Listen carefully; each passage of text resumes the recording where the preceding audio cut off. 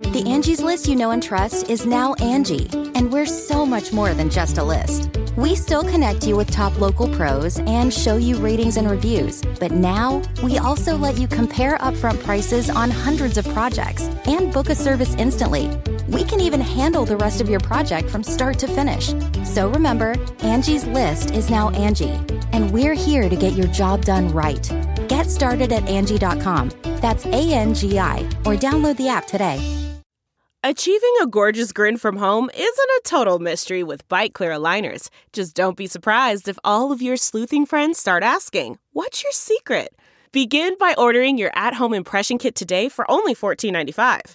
Bite Clear aligners are doctor-directed and delivered to your door. Treatment costs thousands less than braces. Plus, they offer flexible financing, accept eligible insurance, and you can pay with your HSA FSA. Get 80% off your impression kit when you use code WONDERY at Byte.com. That's BYTE.com. Start your confidence journey today with Byte. Delve into the shadows of the mind with Sleeping Dogs, a gripping murder mystery starring Academy Award winner Russell Crowe. Now available on digital. Crowe portrays an ex-homicide detective unraveling a brutal murder he can't recall.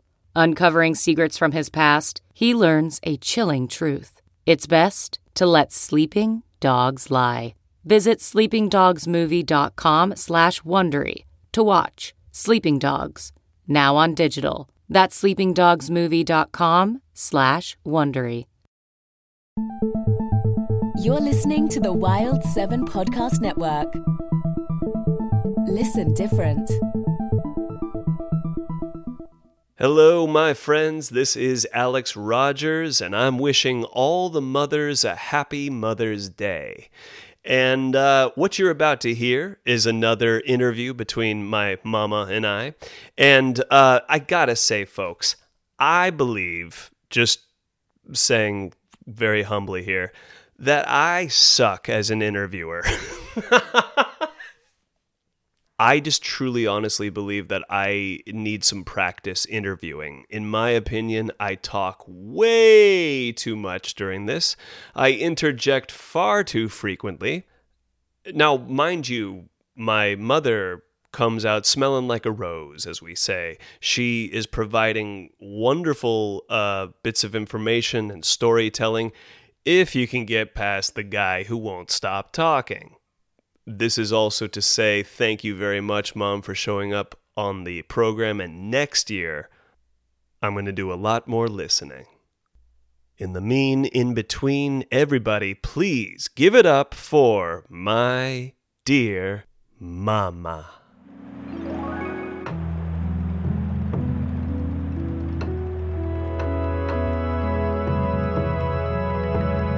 In the words of Alex Rogers. Episode 52, El Día de la Mamá 2.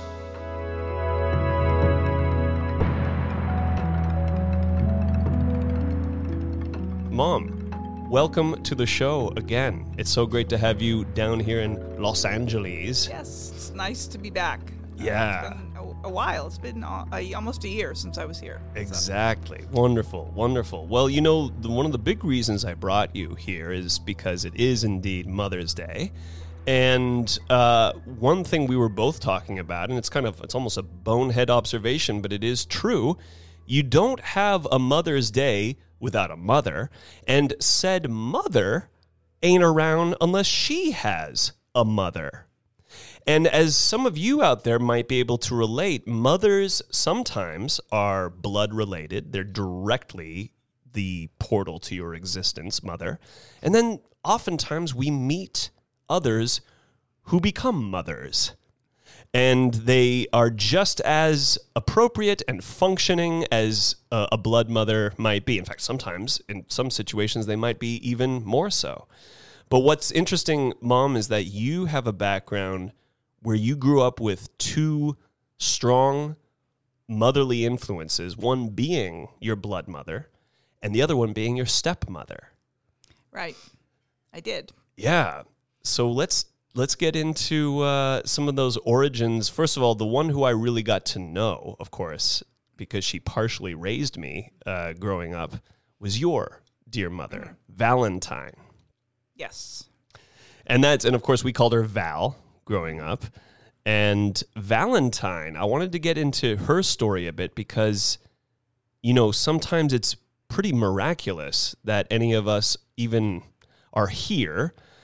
And usually it's the result of some ancestor just kind of skirting by death a couple times and being around long enough to, have their succession in life. So as I recall, and what you've told me, Val had a little bit of a sort of rocky, she was sort of a survivor in terms of birth. Well, right. My mother's father died before she was born by about 2 months. Right. This is after my grandmother had 2 stillborn children. Yeah. And then my mother was the third, and her father, who was named Valentine, died, I think, of a heart issue when he wasn't all that old, and my mother was still 2 months from being born. So when she was named after her father, and she was, of course, an only child because he was gone, and my grandmother never remarried. She lived a very happy and independent life afterward. You're right. So my mother was, raised as an only child in Carmel back in the 20s. Right, because she was born in 1915, right? She was born in Los Angeles. Oh, I never knew that. Yeah, she was. Oh, wow. But they moved, she and her mother and her grandmother moved to Carmel in 1919. Okay, got you. So she's still quite she was very the little young, one. And they all it was a very small village then, and full of some eccentric people, and the houses, of course, most of them didn't have electricity, and the streets weren't paved. Yes, well, Beautiful. I've Village seen in some the forest. photos, so I didn't mean to interrupt you there, but I've seen some photos of Val as a little girl playing in the backyards, woods. basically the woods of Carmel, because at this point, It was- as you say, we don't have paved. That many houses, and there were no paved roads. And my Amazing. mom and she kind of rattled around on her own.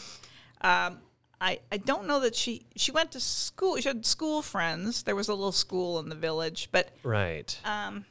I do think she always said she was kind of a lonely kid.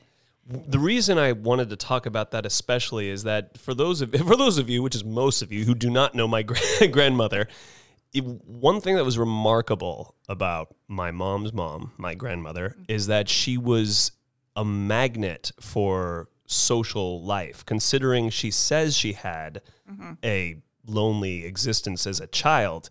Certainly by the time she was a mother and she was part of the Carmel Highlands community that my mom was lucky to therefore grow up in, that I was lucky to therefore grow up in, that, and certainly when I was growing up, the funny thing about where we grew up in the Carmel Highlands is that both she and her neighbor, Cynthia, who, quite honestly, for me, talk about, you can have your blood grandmother, and then you can have your familiar, grandmother, who quite honestly, this is also Val's best friend.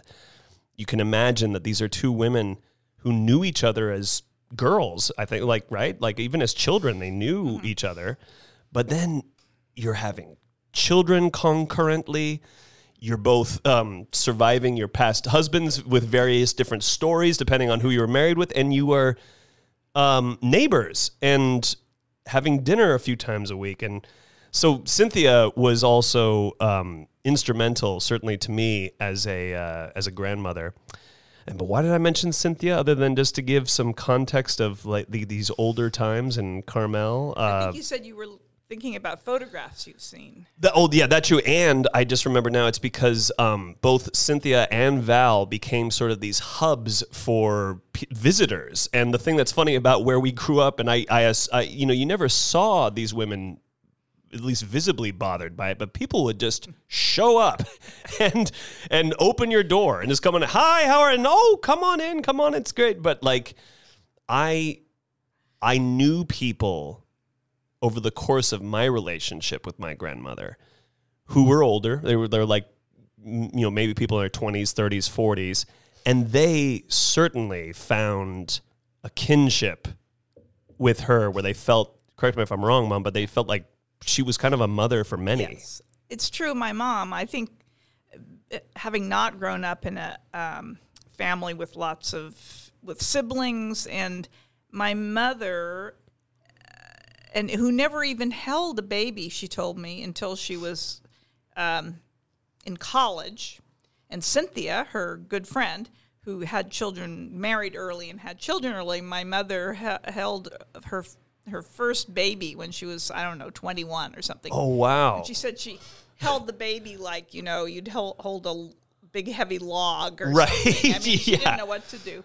But my mom ended up being a really great mother, natural mother. Absolutely. And a very loving and warm person. And it's true, she acquired all kinds of sort of surrogate children or people who just were really fond of her. And young people throughout her life. She always enjoyed young people, or even when she was 90, she would look at you if you're 60, and that's a young person. So she had a wide variety of friends.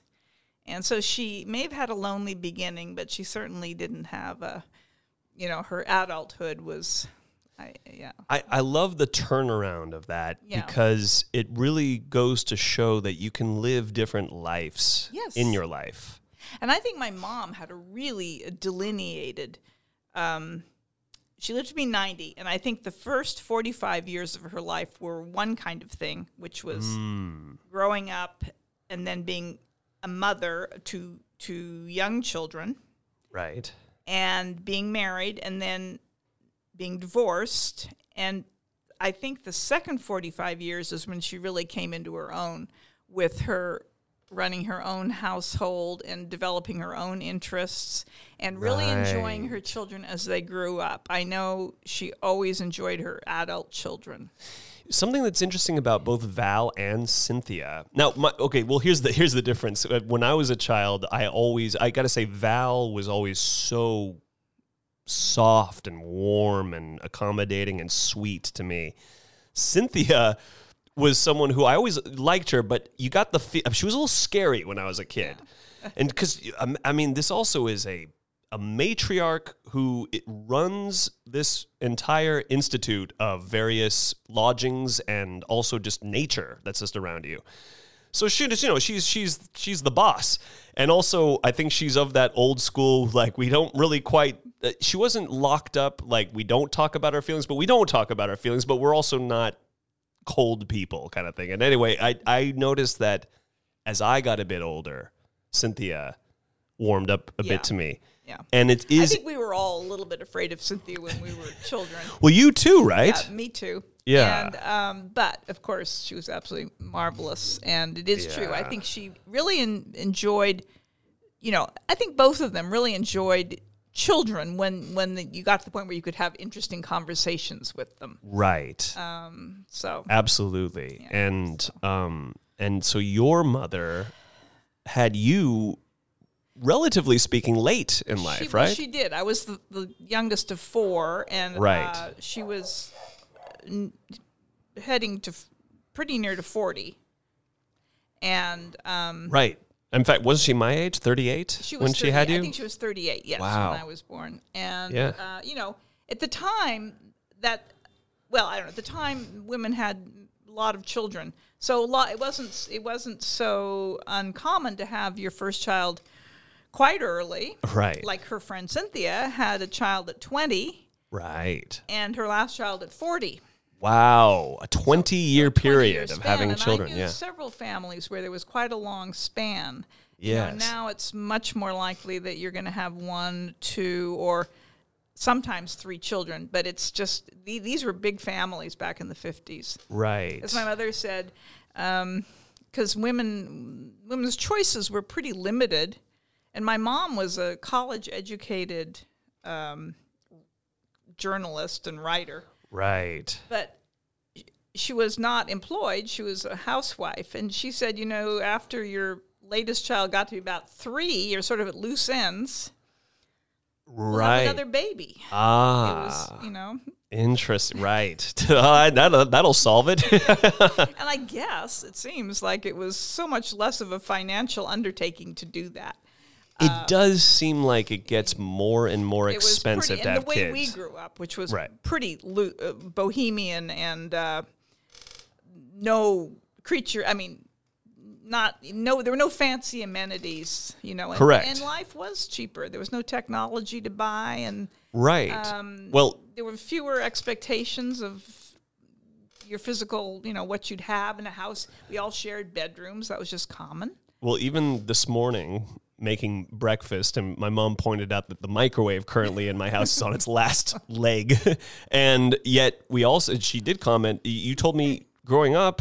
Oh, there was no. No, there's no microwave. Not in the early '60s. No. I mean, we had a telephone and a party line, I might add. So it wasn't just you could pick up the phone and find the other people who had that number, or not had the number, but shared the line. I used to listen in on their conversations. But of course, right? Yeah, it was pretty basic. But of course, we knew no different, so it didn't make any difference. No, wait. Tell me a bit about that. When you would listen in on conversations. Well, I never really heard anything, really. But what was your strategy? You couldn't just rip that phone up. Yeah. You'd have to lift it up. And then, my mother always said, now that's eavesdropping. So so I would do it surreptitiously. Right. And I never heard much. Sure.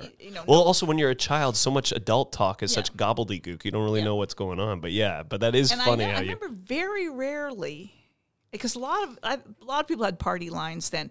If you really had an emergency, it was kosher to say, I'm sorry to break in on your conversation, but could you hang up because I have an urgent call I have to make? Oh, wow. I mean, if interesting. You really sure. Otherwise, you just had to be polite and patient and wait till the line was free. Wow.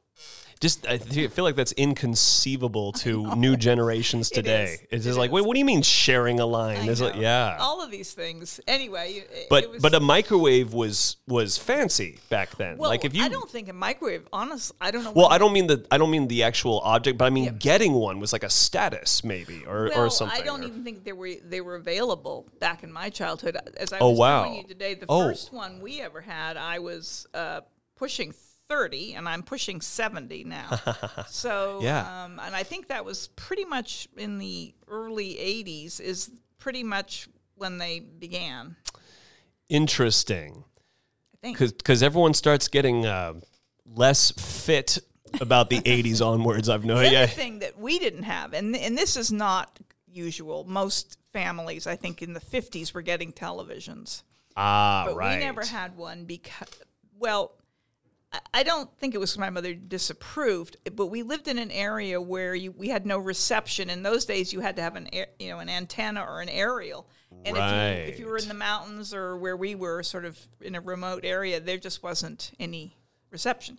So we never had. CarMax is putting peace of mind back in car shopping by putting you in the driver's seat to find a ride that's right for you. Because at CarMax, we believe you shouldn't just settle for a car. You should love your car. That's why every car we sell is CarMax certified quality, so you can be sure with upfront pricing that's the same for every customer. So don't settle. Find love at first drive and start shopping now at CarMax.com.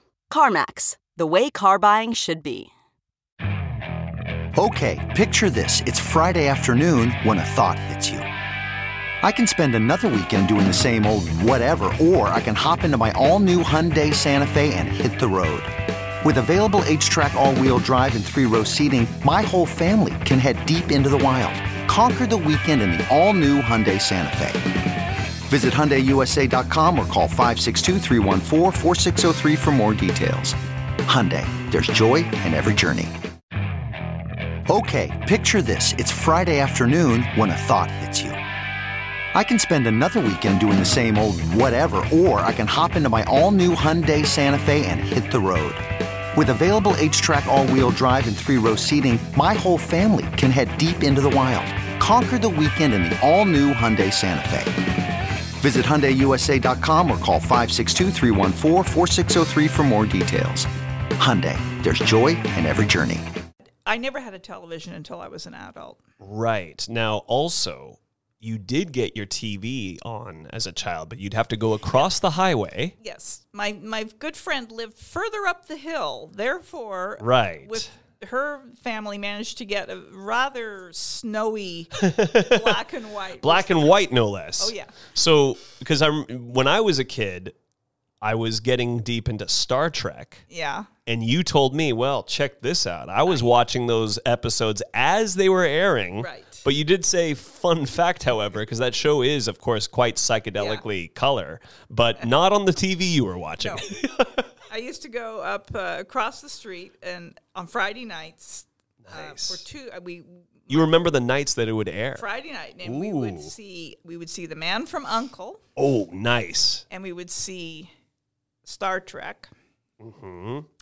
And I think there was another show which was called Wild Wild West. Oh, yeah. Absolutely. And I think those were the only three things I ever saw. And my friend and I would, kind of, it was, and also decipher. The television was about as big as, it was small. Small TV, right. But you know what's funny is you know what's funny about small TVs is we actually nowadays, when you're a cool kid, you're watching stuff on your phone. Which is even smaller. And even when we got a TV, and you'll remember this, Alex, when you were a kid, we never got one that was bigger than a 13-inch. Never. No. And I never felt like I was missing out. You just, no. That's what it is. No. And most of my life has been a small screen. Even now, I always talk about, we have a big TV. I think it's a 27-inch. Right. It's not, right. You've never done a flat screen on the wall? No. It is a flat. Oh, yeah. Well. Oh, you do have, right. We have a flat screen, but it isn't on the wall. Don't want it on the wall. I don't want it to be the looming presence in the room. Dominating your living room. No. Well, luckily my TV is hidden discreetly under a Indian bedspread. That is true. It is. It is. Like all great things in this family, usually books take precedence over any technology. Now let's get back to some of that. When you were I forget if we talked about this on the last Mother's Day episode, but we'll just brush against it again. It's not so much about mothers, but just because we're talking about cool things to do. You, I believe, told me that you kind of got into reading because it was sort of around you. We did talk about this, I know. Okay, that's right, yeah. We had tons of books around, and I just got into that. Now, Val obviously she was a great reader. Huge my reader. My father, everyone was. And so it was just kind of... So it was kind of encouraged. I have this image in my... Okay, would you ever come back and tell Val what you saw on TV and relay to her any Star Trek episodes or anything? I don't think so. No, okay. I don't know if you were like me, where I come to you and tell you of that, and you so very graciously sort of half listen to it. I happen to remember that when you were a kid and my mother would come to our house and babysit you, I believe you and she were watching a modern... or more modern version or iteration of Star Wars. Correct. So when Star Trek The Next Generation came out, you nerds at home are about to have a conniption. Relax. But Star Trek. Val and I would watch Star Trek The Next Generation. What I remember the most is that every time Jean-Luc Picard would show up, Val would go, "Oh, that Patrick Stewart is just so handsome." And I agree with her. Oh, yeah. And even now, he's an old guy, and hey, I'm an old girl, so I still think he's handsome. He's quite wonderful. In fact, when I saw him and Ian McKellen on stage together doing Waiting for Godot, the funny thing is that Ian McKellen played the part he really looked like a homeless guy who wandered onto stage. His voice was also intentionally a little lower for stage volume. You had to almost kind of lean in a little. Mm-hmm. But then when Patrick Stewart came out, it was Patrick Stewart. And it's like, "I am a homeless man and I speak like this." Speaking of books, and because we're talking about, I think we're at least trying to talk about my mom. Yes. In a very roundabout way, yes.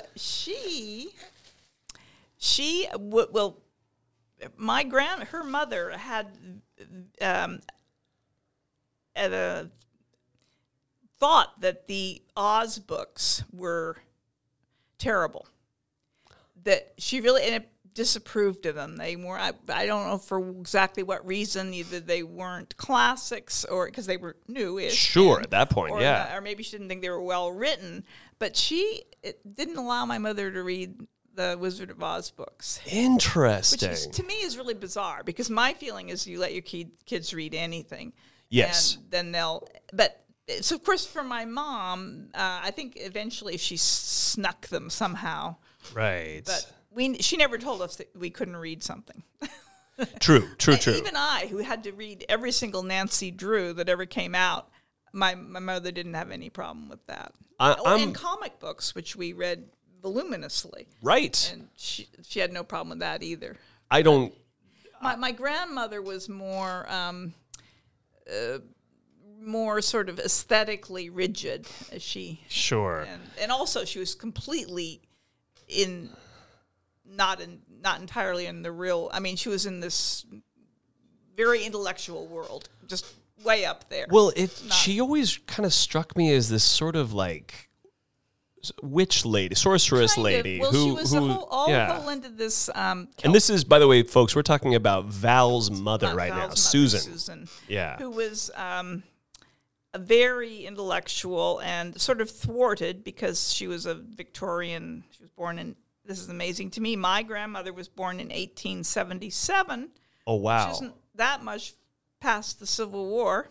No. And the generations in our family are long. My grandmother was 40 when she had my mom. My mom was 38 when she had me. So my grandmother was born a long time ago. Wow, you're right. At the time, when she was growing up, she was desperate to go to college, but her father said women do not go to college. But she turned out to be a voracious reader, and what they call an autodidact, where you basically teach yourself. And what she was interested in was philosophy and literature and as it turns out, mythology. And she became actually quite an expert on old Irish tales. A lot of these tales are really old, pre-Celtic. Wow. And she had a fabulous voice, and she sort of developed this shtick of reciting Irish poetry. Wow. And she sometimes did it for adults, and she sometimes did it for school children. There's a photo in your home in the hallway. Yeah. Where she's sitting and holding lots of children with as a captive audience, or maybe they're like, when do we get to leave? This was an article in Life magazine, and I have a feeling those kids look really fascinated by these tales because they might not have been so fascinating for kids in the 50s. Of course, but right? Anyway, she did that, and she also had kind of an occult thing, and it was a big, in the beginning part of the last century, in the 20s and 30s, there's a whole lot of what was it called? Seances and Ouija board and all this sort of stuff. And my grandmother was into this thing called automatic writing, which is basically where you channel something. Right. And your hand moves. Now, my grandmother, I think she took it a bit with a grain of salt. She used to say, apparently, it was a good party trick. But if she wasn't channeling, she had a fabulous imagination. Right. And she wrote her pencil. Yeah. And I guess any pencil she held in her hand, but her pencil was called Tommy. And Tommy was sort of the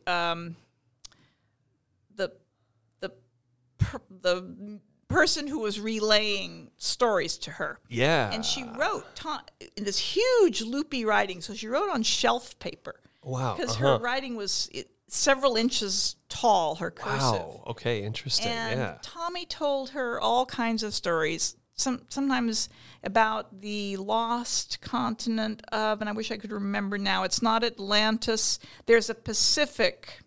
There was an equivalent Pacific lost continent. And my grandmother lived in Big Sur, and I think her thought was she was sort of right there. Right there at this continent. And then Tommy told her about all kinds of goings-on in the Gobi Desert. The Gobi Desert is always coming up. Oh, wow. And my brother, one of my brothers, years ago, when he was a teenager, I think, unrolled all these rolls of shelf paper and actually transcribed all the Tommy writings. Wow. I should show them to you sometime. Well, that's very and interesting. Tommy was Wow. always would begin. He would start talking to Susan. He'd always say, "You are a perfect dear." Well, that's very helpful for a familiar that lives in you. That's that. In fact, I think we all need a Tommy in our lives. But go on. Anyway, so she had this kind of occult or whatever aspect to her. And when we get to the subject of my stepmother, oh yeah, something like that occurs. Definitely so. Her, oh yeah, no, I've bookmarked that in my mind. Yeah. Before moving on from Val, though, I'm just curious about some of your memories of being a little girl to your own mother. Oh. And it seems to me it was pretty right on. I absolutely loved her. And she was very easy to live with. And I do, though, remember as a child, because I was born when she was older, and most of my friends, that wasn't the case. Their moms were probably 10 years younger than mine. Correct. And I do remember being actively worried as a child that she was going to die. Oh, of course, right. Before I was ready to let her go. Yeah. And I remember once, I guess when I was, 10 or something, thinking, well, I'm sure she'll live 30 more years. And I thought, okay, I think I can, if that happens, anyways, it turns out my mother lived to be 90. Yes. so she lived till I was 52. But I was very attached to her. And and she was just, she always was a very safe person, comforting, funny. She had a great sense of humor. Yes. Pretty amazingly relaxed as far as, well. Did she ever lose her temper with the kids? No. Or also by this point, a lot of your siblings are quite more grown up now at this point. Yeah, they were quite a little older. By the time I was in 6th grade, I was the only kid left at home. I mean, they used to come down from Berkeley on weekends, but she and I living together. But she was pretty relaxed. For instance, in 1967, when the Monterey Pop Festival... Oh, yes. Please tell this story. Was advertised. My friend across the street, who I watched TV with, and I said, well, we got to go. It was... And for those of you who, maybe some younger people, the Monterey Pop Festival is massively legendary. This happened in our hometown of Monterey Bay, right there at the Monterey Peninsula Fairgrounds. And you're getting only just a couple small acts like, The Who, Janis Joplin, Jimi Hendrix. Anyone was there. Yeah. So my friend Lee and I, we mailed off, This is your Star Trek friend right here. Yeah. Yes. 4 tickets. And we went all 3 nights. We told our mothers, we want to go to Monterey Pop. And they said, oh, fine, whatever. They don't know what it is. And so we were barely 14 at the time. And so my mother would drive us to the place and drop us off at like 6 p.m. Yeah.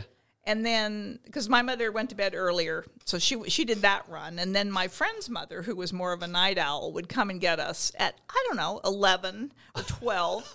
We're standing out, on the sidewalk. And these like preteen girls just chill. Yeah. They didn't worry. Right. And the whole thing was totally peaceful. Thing. We never worried. Lee and also, you weren't. I don't think either of you were fiending for drugs. You know what I mean? And what I'm noticing too is by 1967, even drug counterculture is kind of new. It's not like, and it was very, it really was very peace, love, and flowers, which was true. And I've seen the documentary a couple of times, and you see some cops hugging some hippies at that one. This is not Altamont. This was not. And it isn't even Woodstock because it was small. Right? And, very. And we ran into people we knew, and it was perfectly safe. I just love that your mom is just like, okay, go to this acid rock concert, no problem. Yeah. Partly that she was relaxed, partly that she really didn't know what this thing was, but she was, of course. Now, real quick, you got to tell us about, because you saw what is now a famous, you YouTube Jimi Hendrix, it's going to show you his Monterey Pop legendary performance where he set his guitar on fire. But what I love when you've told me this story is the culture isn't really aware of like how cool it is to smash your guitar or to light it on fire. This was shocking, right? Well, I thought it was shocking. Yeah, right.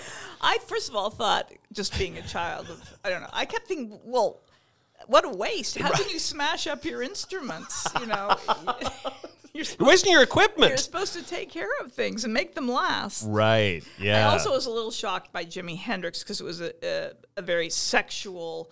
what he's doing to his guitar. Oh, yeah. So, Right. But that was okay. Well, in the documentary, when he's fully into it, it cuts to someone, which I believe I've joked in times past. Oh, there you are. It's not Mom, but it's someone of her around that age, just looking shocked. Just not even, because now we go, yeah. But back then, I think it was kind of like, oh, boy, I don't know what to make of this. It was good. You know, I'm all for, expanding your horizons. And anyway. Right. But good for Val.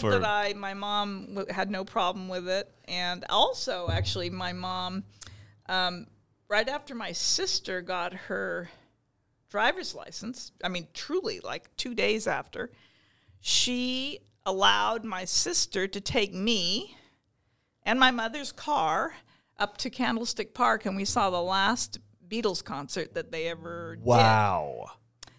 So their last live concert. 66. So that had to have been a little bit before Monterey Pop, therefore. Yes, it was. Oh, okay, Yeah. gotcha. Mm-hmm. And you told me, because I remember I was like, you saw the Beatles? And you were like, well, I saw them, but they were kind of... They were way out on second base, so you had to take it for... And also, I think they were so done with concerts, they didn't even play for all that long. Right. However, could you hear anything with all the it. girls screaming? And there were some girls screaming. Yeah, but even with that, you could still hear them and all that. Yeah, you could hear Okay. them. But and the main thing was, to say I was there. Of course. That was good. Anyway. That's pretty amazing. My mom was pretty loose about that, too. Yeah. Well, and I know from me, she was very loose with me. Yeah. Certainly, pretty tolerant about whatever I was watching on TV as well. I think occasionally she'd be like, is it okay that you're watching this? And I'd probably lie to her and be like, yeah, it's fine. Mom said it's fine. I can watch it. Oh, okay.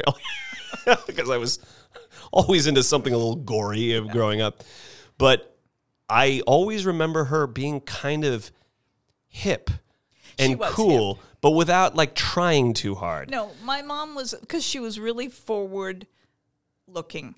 And she did not dwell on the past, which is probably why she had such a successful later part of her life. Right. And she was very contemporary. She was always interested in things that were going on now and meeting new people. She was not at all dwelling in the past. Right. And pretty progressive for her for the time as well. Like she was hip. I mean, I do think that's the word for it. I've seen pictures of her in the 60s and actually some pictures of the both of you where you're like a young teenager and she's there and she's just looking kind of cool. Like she always, I know one thing, and I don't know when she went short hair, but she went short hair for the rest of her time once she did it. But like in the 60s, I can't explain it, but there is this hip look to adults who were cool. Not like, I'm not talking about like teenage, I'm talking about like someone in her 40s or 50s at this point who's doing a cool short hair, some funky glasses, some like,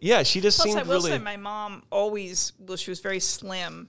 And she always had a nice figure, and so she looked great in those sort of, that era of wraparound skirts. Right. And she, espadrilles she wore. What's an espadrille? Those are these... I think they were Spanish canvas shoes with rope soles, like Fisher. Right. And my mom traveled by herself in the mid-'60s. She started taking an annual trip. She went traveling alone. She went to Greece alone in 65, and again in 66. She went to Morocco. She went to Italy.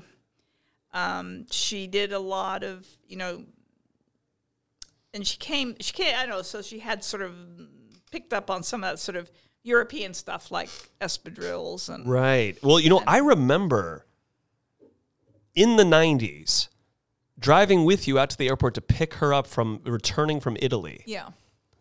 And this is a woman in her 70s at this point who is still traveling by herself going to countries. Very cool. Yeah. Okay, picture this. It's Friday afternoon when a thought hits you. I can spend another weekend doing the same old whatever, or I can hop into my all-new Hyundai Santa Fe and hit the road. With available H-Track all-wheel drive and 3-row seating, my whole family can head deep into the wild. Conquer the weekend in the all-new Hyundai Santa Fe. Visit HyundaiUSA.com or call 562-314-4603 for more details. Hyundai, there's joy in every journey. What makes a life a good one? Is it the adventure you have? Or the friends you find along the way? Maybe it's pursuing your passion while striving to protect, defend, and save what you believe in every single day. So what makes a life a good one? In the Coast Guard, we think it's all of the above and more. But you'll have to find out for yourself. Visit gocoastguard.com to learn more. I normally find bras to be so uncomfortable and constricting, but Skims has changed that. You know I love Skims underwear, so I finally tried their bras, and Skims has delivered again.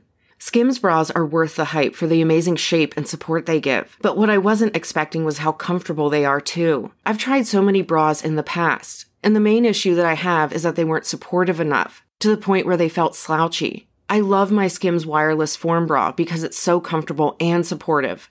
The older I get, the more I care about actually being comfortable in what I wear every day. And with my wireless form bra, I no longer have to sacrifice my comfort for the support I need. Shop Skims bras at skims.com, now available in 62 sizes, 30A to 46H. Plus, get free shipping on all orders over $75. If you haven't yet, be sure to let them know we sent you. After you place your order, select podcast in the survey and select our show in the drop-down menu that follows. Yeah. So anyway, my mom was a pretty independent woman, and one thing now we'll start to transition to your stepmother, because one thing that always intrigued me, it's like, not every divorce is bloody and messy. It seems to me, unless correct me if I'm wrong, the vibe I've gotten is that when Alistair, your father, who is English, and we'll get to that in a second, and Val, when they split, it was somewhat amicable. It was amicable. Kind of like look, we both know this isn't working out. It was amicable, and so for a while, my father was living in Santa Barbara, and my mother and the younger 3 children were in Carmel, and my oldest brother stayed in Santa Barbara because he was almost out of high school and he wanted to finish there. But anyway, I know my family, we went back and forth a lot. There was no animosity. Gotcha. But at some point, in about 1961, I believe, I was pretty young, 8. My father moved back to England and sort of reconnected with his teenage sweetheart. Yes. Who had grown up in a neighboring village to his village in Gloucestershire. And her husband had died at some point. And she is? And her name is Rachel. Yes. And she becomes my stepmother. Right. And I didn't actually meet her. My other siblings who were older met her earlier in England, but I didn't go to England until I was 10. And so I met her when I was 10. Right. And they lived in, actually not in England, they lived in Wales on the north coast. Uh-huh. And so I spent a summer with them when I was 10. And I was really homesick. I really missed my mom. Sure. And Rachel was a totally different kind of she was kind of glamorous in a way my mother wasn't. Right. And right, like Val got hip, but never really glamorous. She was not glamorous, but Rachel was sort of glamorous, and but she really was very different from my mother. But she was totally fascinating, and I think she was very warm toward her stepchildren. Right. Well, tell me about that first night or two when you because here you are, you're being kind of displaced from your surroundings. I was really homesick, and Rachel had this like bedroom with a 4-poster bed and a makeup table with a mirror and a frilly, skirt around the table, and she wore makeup, which my mother didn't. So she was all kind of so different from me. And interesting. Like a big vanity kind of like thing. Exactly. Okay, yeah. And she sort of wore, a robe with little fluffy, like a boa. I'm totally picturing her with boas. That's absolutely what I'm picturing. Pink slippers with pom-poms. Right. But I was, one night I was crying. I was really homesick, and she was so sweet. She took me into her big 4-poster bed. Oh. And she cuddled me, and then I remember waking up in the morning. I think I slept with her a few times, but I would watch her at her vanity, and I just loved watching her do all her powder, and just all this stuff, and perfume bottles that you squeezed a little bulb, to atomize the perfume. It was just so different. Wow, and right. And it was, so it was like a morning ritual. Yeah, and she definitely, my mother was always sort of up early and at 'em, and Rachel liked to lie in bed and have my father bring her coffee. And she, correct me, you told me she did not do breakfast. She didn't. She just wanted her coffee. Right. She didn't eat until lunch. Right. But I guess saying it helps her keep her figure. She was yes. concerned about her figure. Her figure. Yes. She was. And she had a couple of interesting things. She was quite deaf and had been since teenagehood. And so she was also quite vain. So she had hearing aids, but she wore her hair so they were covered. And she also learned how to read lips. She didn't. Right. And I have to say, the final thing is, she was sort of clairvoyant. Right. So sometimes let's get into this. Sometimes I'm not sure she was reading lips as much as reading your mind. But anyway, she would follow the conversation. And she had discovered, maybe at the same time she was going deaf, she kind of realized she had something like second sight. She could maybe not see the future, but she had inklings of... She could see the potential something. She just futures. knew stuff that was going to happen. Wow. And I recall her telling me that it worried her to start with, but then she just folded that into her...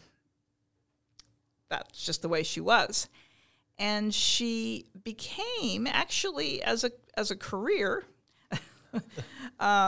she was, again, mostly a housewife, but this place that she lived in North Wales in the summertime was a holiday resort for Brits escaping from Manchester and Liverpool and the cities. The city. Right. And there were these, you see it in old movies, English movies, there's the promenade along the beach, and there's the fun house and those weird little striped beach house things. Right. And there's, the arcade and all this. Yeah. And she set herself up as a palm reader and a crystal ball gazer. Wow. And she had a caravan, which in England is the name for just sort of a little trailer, but it was Madame Rachel. Rachel. Yes. Ah, très bien. And she was only in business for the summer season. And she had people who came back every year just to get another reading from her.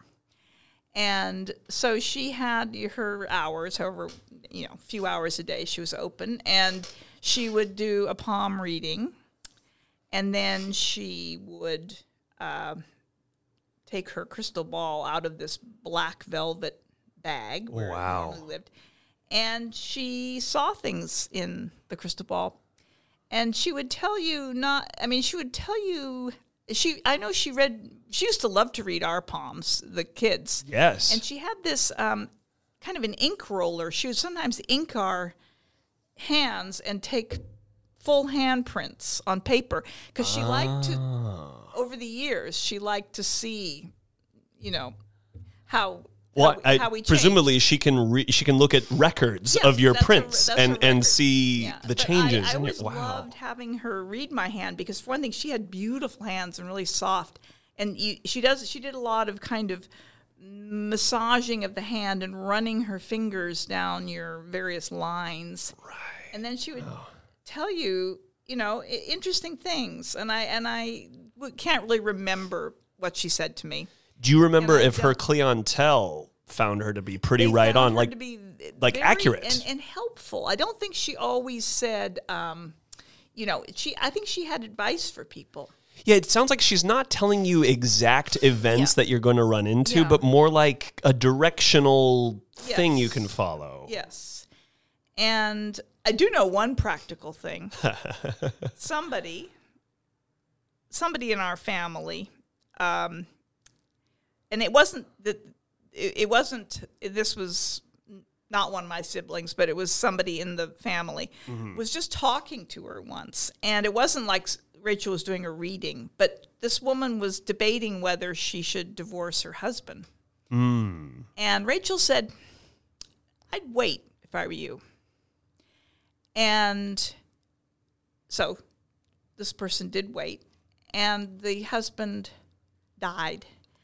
Quite shortly afterward, and there was life insurance and that kind of thing. Gotcha. Yeah, hold on to that because you might make some money off his death soon. But yes, there might be another way. Right. Out of this. So wow. Okay, interesting. So and then another story about Rachel. Oh, please keep it going. I love this stuff. Clairvoyance is okay. So I'm now grown up and I'm married to your father, and we discovered that I was pregnant in England. Correct. Staying at Wales. So technically, my first conscious moment in existence was Wales. Well, you weren't. I mean, maybe you were but I'm just saying, my life began in Wales. I was pregnant, and we went down to Boots the Chemist, which is basically the Long's Drugs or the CVS of England. Little shops, and we bought a test. And so and it was positive. And I remember coming down the next day to Rachel, and I said, I'm pregnant. And she said, "Oh, I knew that." You have to wonder, was that a poker face or was that an actual? You felt like when she told you, did you get the sense that she was like, "Welcome"? Yeah. Now you know what. Now you know what I know. Amazing! Wow. Now, Mom, did you ever feel any threat before you got to know her? Did you ever feel like, who's this new woman my dad's with? No. And, part of it is because I think my parents had been divorced since I was 3. So you didn't really I don't even remember living with both of them. You never really had a formative imprint of parental structure. Yeah. Where they lived in the same house. No, I think I was still really happy that my father had found someone, and I really just loved her from the moment I met her. Were you ever a bit concerned about Alistair, your father, maybe being a bit lonely and depressed? Yes. So it's like, thank God, Dad found a lady. Basically lonely and depressed. Yeah. And so I think that we were very happy when he found her. Now talk about prescient moments. Let's talk about that great photo that you have in your hallway of young Alistair and young Rachel. This is before they will ever be an item, and she is. Describe the photo. It's pretty great. So this is a photo that dates from sometime in 1920 something of my father's family in this Cotswold village, and my father already knows Rachel, who lives nearby.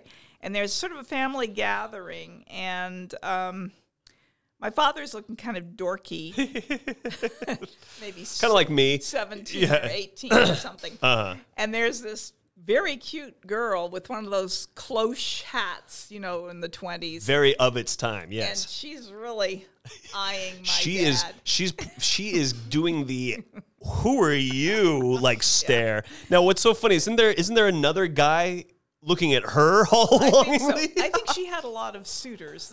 Rachel did. She was, as I say, she wasn't really beautiful, but boy, she had, men were interested in her. Shoot, sounds like she had literal attraction, like a magnetism. She had attraction. And one of the things, she was always kind of skint, which is in England meaning broke, which partly, so she did her palm reading and all, but she also ran a kind of a pseudo boarding house. She took in a couple of boarders. And this is even when she and my father were married. It was a huge old Victorian house that she'd inherited from her father.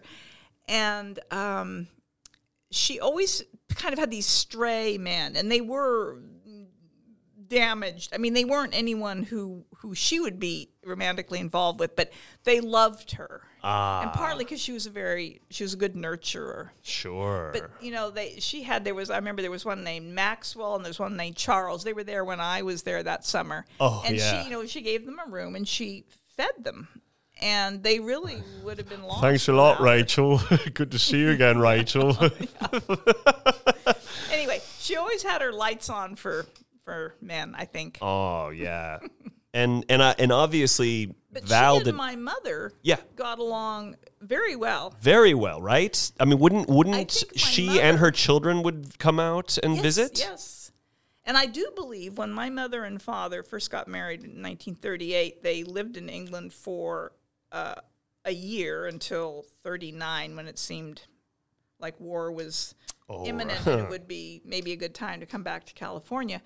I think my mother and Rachel met at that time when Rachel, she was married, she had children already, and so they had met. And then after my father remarried, after a few years, they moved from North Wales to California, and my mother got along fine with my stepmother.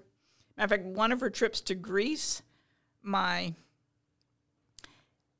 was 15, and my father and my stepmother came up from Santa Barbara, and they lived in our house and, took care of me for a month while my mother was away. Wow, yeah. And after my father died, my mother and stepmother continued to be close. I mean, at that point, my stepmother was back in Wales. Right. And when my mother would go to the British Isles periodically, and she always stayed with Rachel. What? So they were amazing. And again, they didn't dwell on, they were married to the same man or something. They were both interested, again, in kind of occult, interesting things. Right. And speaking of, Val, I'm so envious. She went to Alan Watts' lectures. Yes. We're not talking about listening to something. She was there to see the man speak in I want to say Esalen, right? I'm seeing my mom lived fairly near Esalen. It was not, she did see him and Joseph Campbell and all the people you're interested in. My heroes. And she got, I know you Ram have Das. this. Oh, I know we both talk about this often where it's like, I reached a new interest, and if only Val were still here, because I'd love to run it by her. I know you just missed. Yeah, you weren't quite. Alan Watts literally entered my life when I turned 30. That was officially Alan Wattsville, and as I'm getting into him, I'm like, why do I feel like Val's right next to me while I talk about this?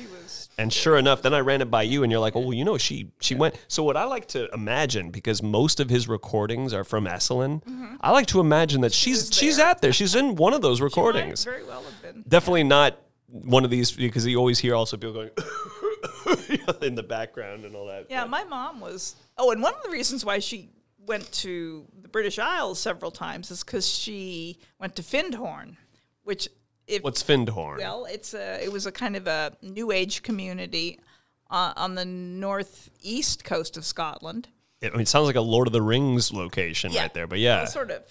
anyway, it would have been the same kind of ilk with all these people we're talking about. Well, you know what's interesting about is interests. The fact that these are two women who are not dwelling on comparing and despairing on who had a better time with this man. Yeah. Like they passed the Bechdel test, as we call it these days. Like they weren't talking about a man. They were two women in this scene are talking about something larger than the immediate men in their lives. The things that they talked about together and really were interested in were things that my father was not interested in at all. My father was just a total sort of intellectual. Well, he was interested in poetry.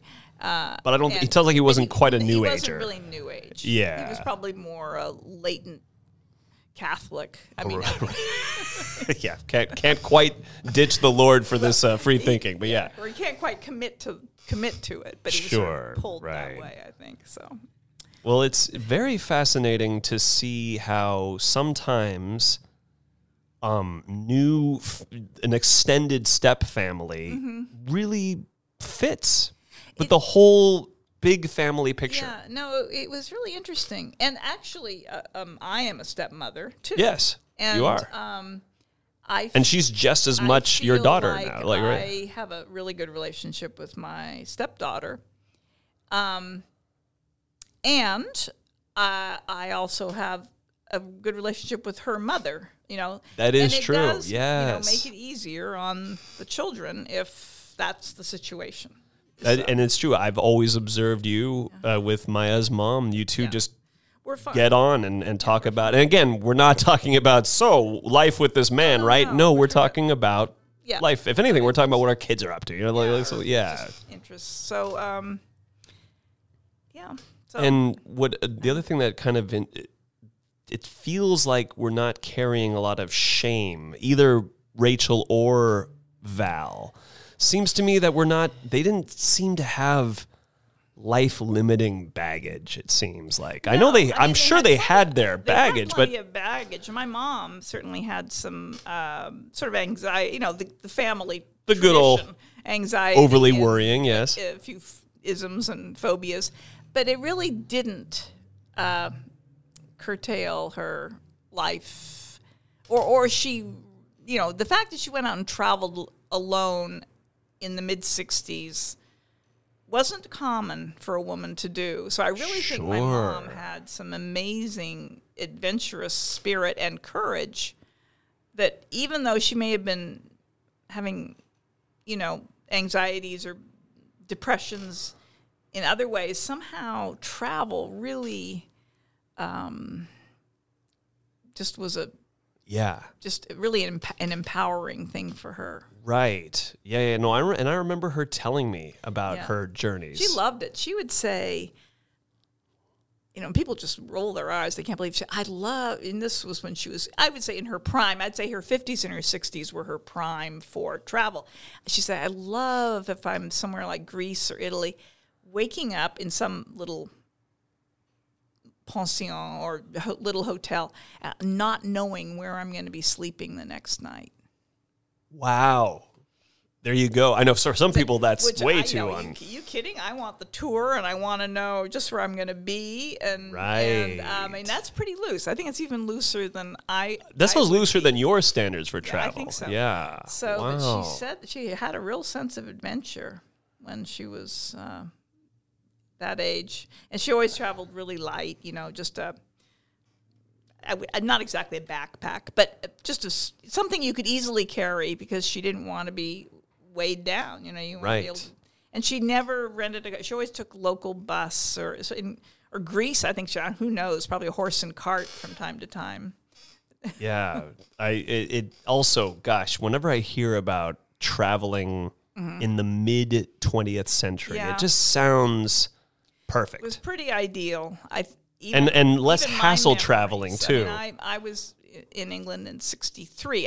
That was that summer, which I wish I could do that same trip because we went all over the place. Now, I would appreciate it more now. But I did go back in '68 when I was 15 with a student group. But we went to kind of hit all the European highlights in a month.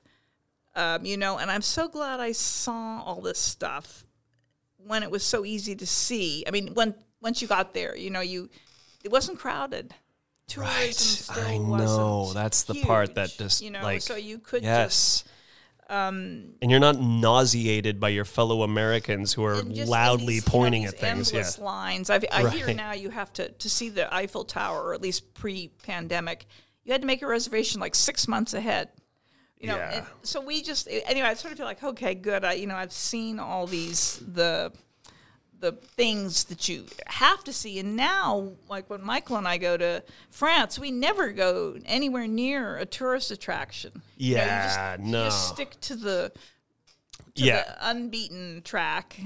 Absolutely. And, it's anyway. It's kind of how you have to do it now. And although maybe traveling now is the time to go. Considering not everyone's going to do it at the everybody's moment. up That's and running true. yet. You and I That's better why make... We better, while you're renewing your passport. Yes, folks. Currently, right now, we are renewing my passport, which you all should do yourselves. If you and get on that now, I'm telling you should, because apparently it takes 4 months to get one. So if it's expiring anytime soon, renew your passport now. It's cool too, because it also shows that both Val and Rachel, they sound like they were both pretty well traveled as well. Pretty well. Or at least, or let's put it this way, at least you're switching up your environment every few years. Rachel actually, something to do with her husband, her first husband. They lived in Germany. I think maybe one or two of her kids might have been born there. They did live in Germany for a while. Oh, interesting, and yeah. Of course, and France. She knew French, but that's pretty much, if you go to school in England, French is the language you learn, so. I feel like, because I grew up with a very solid foundation with Val. I only met Rachel once. It was admittedly towards the end of her life. And she was pretty gaga. She was a little gaga. She didn't quite, I just remember, and it was this very, very, when you're a boy and your voice hasn't dropped yet, and not one part of your body's dropped yet, it's very embarrassing to have a nice little high-pitched voice. And maybe also, who knows what she's seeing out of her eyes at this point, but I just remember all she kept, because I'm hearing these stories about this fortune teller, and you kind of warned me, you were like, she's not exactly fortune telling these days. She's kind of, lost her and by the way, that's not that she was a fortune teller, she was a seer. She's not exactly, so all I know is she kept looking at me and she kept saying, and who's she? Yeah. Who's she? I do believe she was pretty blind. Yeah, and also, and she also didn't know who I was, and I had been, a very, pretty close to her from 10 years old on. Right. So she wasn't. Yeah, you weren't. But I mean, also, and it's, hey, I'm glad though, and I do actually remember, and I got to say this too. I do remember even then getting this sort of glamorous. A magic glamour vibe from her, even at that point.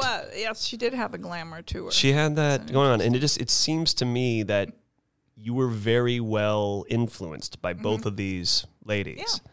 And certainly I know that, because I did know Val so well, I see Val's inheritance, her living inheritance in you. My mom was a really good role model and to, what's important in life, and to enjoy life and to have a sense of humor, because that's the big one. It's really just terrible if you stop to think about it.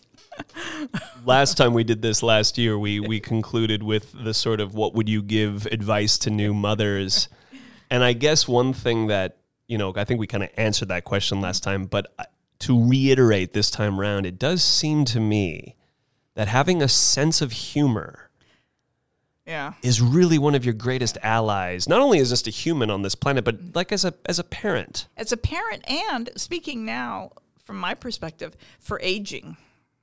Aha, yes. Because it is, pretty darn funny. A lot of what. Well, let's talk a little bit about when the mother, because it's interesting. There's phases of the mother. Yeah. You're the mother who will be young enough to have children, and then you become the what is it? The matron crone. I feel bad about throwing that last part. That sounds so like. But well, we got to own the word crone. Crone. Well, and also crone. Yeah. How about a grand sorceress? That sounds pretty like great to me. Yeah. But yes, let's talk just a little bit about that. Just right there. Just sort of when the mother, the grace, the humor. What is some of the humor that you're finding, and as you get a little bit older now? Let's see. I don't know. Looking for my glasses and they're on top of my head. Right. And laughing about that. And laughing about it and not worrying that I'm actually losing my mind. I think it's just overload of the brain. Just, the modern age is just way too much coming in.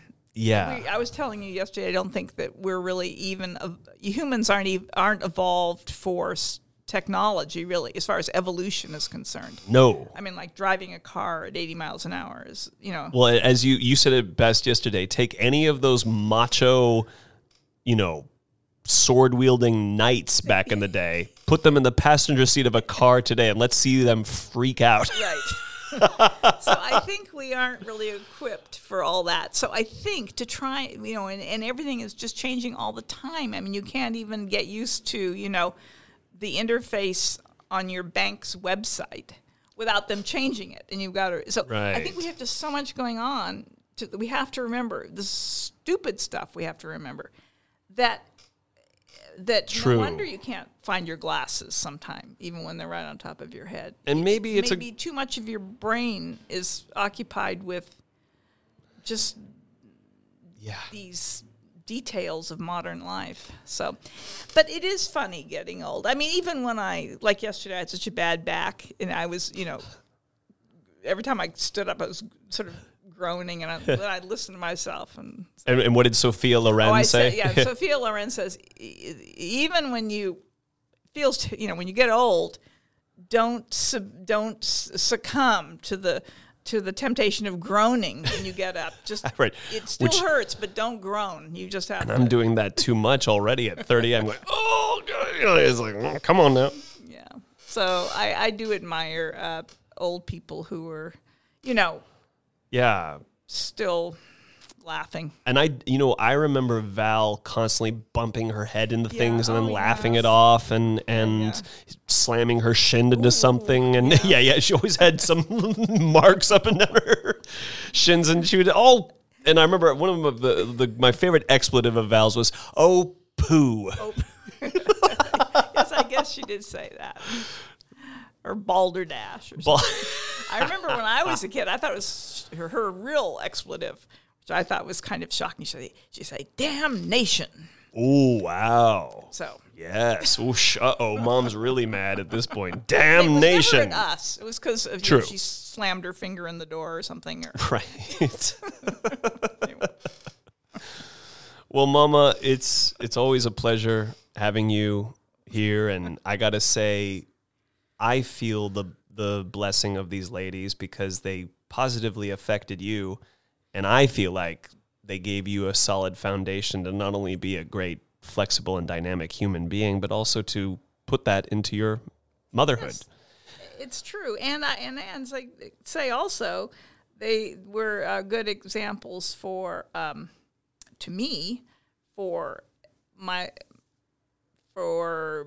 being a mother, and also for now, or maybe not quite yet, but soon, being an old lady. Right. Well, and maybe, shall we say, regardless of age, would you say that they were a great woman's influence to you? Their whole lives, they were right. They were great, and they always seemed to be fulfilled and happy, and not dwelling on impossible things or things that you can't change or that are so far back. Right. Which I got to say, I see you doing pretty admirably. Yeah. And I got a lot to learn from you because I'm afraid I still am a little too attached to past things. But I mean, I'm interested in family history, but that's more from a just knowledge thing. I really do drop a lot of stuff from my own history. Things that may not have gone well, but why dwell on it kind of thing. Yeah. Nothing you can do about it now. Well, Mom, I have a funny phrase. which I say all the time these days. I'm the last kid to learn, but I do learn. And I feel like I'm a little bit of a tardy student on some things in life. And that's whatever. We'll progress as quickly or as slowly as whatever is there. But I feel like I am learning more and more from you. I know certainly that your own relationship to me has become less worried. It might help the fact that I'm now looking at 40 in the next few years. So it's kind of, different child now in your life. But just in general, I've seen you worry less as a whole about things. Well, I think that is a benefit of aging. Yeah. And I'm I hope I can reduce my worry as I get older. Sometimes I feel like I'm going to have a similar story to Val. And I'm not trying to make it sound like it was some sob story, but I want to believe that. Wait till I'm 45, folks. I might be finally shedding a few things and going, whatever. Let's become hip and cool and just kind of accept life. But I do feel like I'm a man who has had a very lucky inheritance of strong female support from you, from Val, from Cynthia, by proxy. Actually, Rachel. To say all in my sort of that kind of heritage, it's all women. Yeah. It's two grandmothers, two mothers, Cynthia. My father was sort of incidental in my life because I loved him, but I didn't see him very often. Not a cold man, not an unloving man, but still distant, and not. Well, maybe just because of location. He was distant because he lived in England. Right. True. And then I didn't have, because my mother's father, I never had one grandfather, and my other grandfather died when I was quite young. I was eight. So, but I did have these strong grandmothers, and my mother and my stepmother, and so I feel like I've had a lot of female influence too. The great Inca Rose, who does the music for this program, and one of our she's family to us. She's wonderful. She always reminds me and likes to say that women, mothers, are the portals to all life. So, Mom, thanks for beaming me into this existence. And I do have to say something, just on, if we can get into current events. Yes. I really feel for mothers in Ukraine. Yeah. Or women in war. Women, what they have to bear, because they're still bearing children. Right. And, well, weren't you telling me that you had just learned that biology is just, can you imagine being of course, and with children, right, carrying children? You know what's funny, because I told you the other day I saw this clip where this lady, this Ukrainian woman say, "No, they told us to leave. I'm not gonna leave while the men just stay here and fight. I'm gonna join the front lines." And when I told you, you had this mixed look, which I kind of understood in the moment. You had some admiration for her, and there was also a little bit of, from what I could tell, almost like a bit of not sadness, but like a kind of compassion for her. Well, yes, because that's. But I also think possibly she didn't have children. I just think. Maybe so. When you yeah. have children, especially little ones. That's think that would really your rough. First instinct would be to try to get them to safety. Yeah. Anyway, I do think. On Mother's Day, I send out my heart goes out to, and it's not just in Ukraine, all over the world. In war zones. I think women and children are very vulnerable. When you mention that, I try to be as compassionate as I can as a man who sometimes is, because of my biology and because of the society we live in, I'm excused from a lot of sometimes these questions to think about, or indeed these experiences.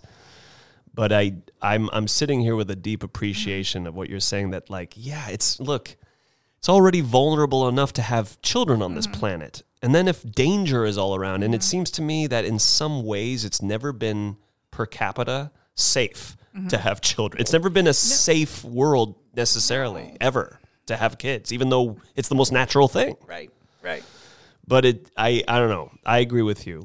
I'm right there with you, Mom. I'm going to send out today on Mother's Day a good well wish and deep gratitude to all the ladies who are, to the grandmothers, to the mothers and the stepmothers, and to the mothers who don't have literal children but have been shepherding lots of kids through it all.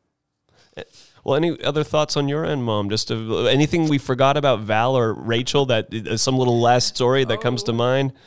I know there's always something one forgets, but I think we've done them proud. I think so too. I think so too. To Rachel, to Val, to Cynthia, to Susan, and to all amazing ladies, and Mom, just to you personally, because you are those are the great spiritual ladies. Now the actual flesh and bone lady right in front of me.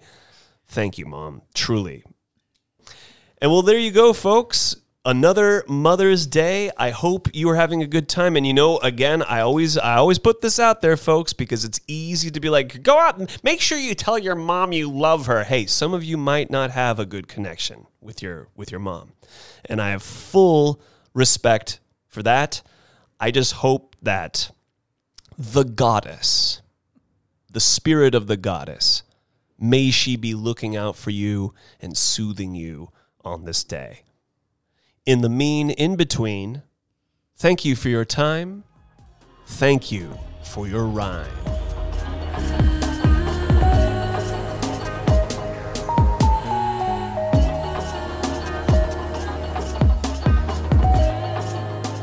In the Words of Alex Rogers is a podcast orbiting the mothership of Wild 7 Studios. Music by Inca Rose. Keep your ears open for Storyscapes, Simpin' After Dark, and other audio goodies from Wild 7.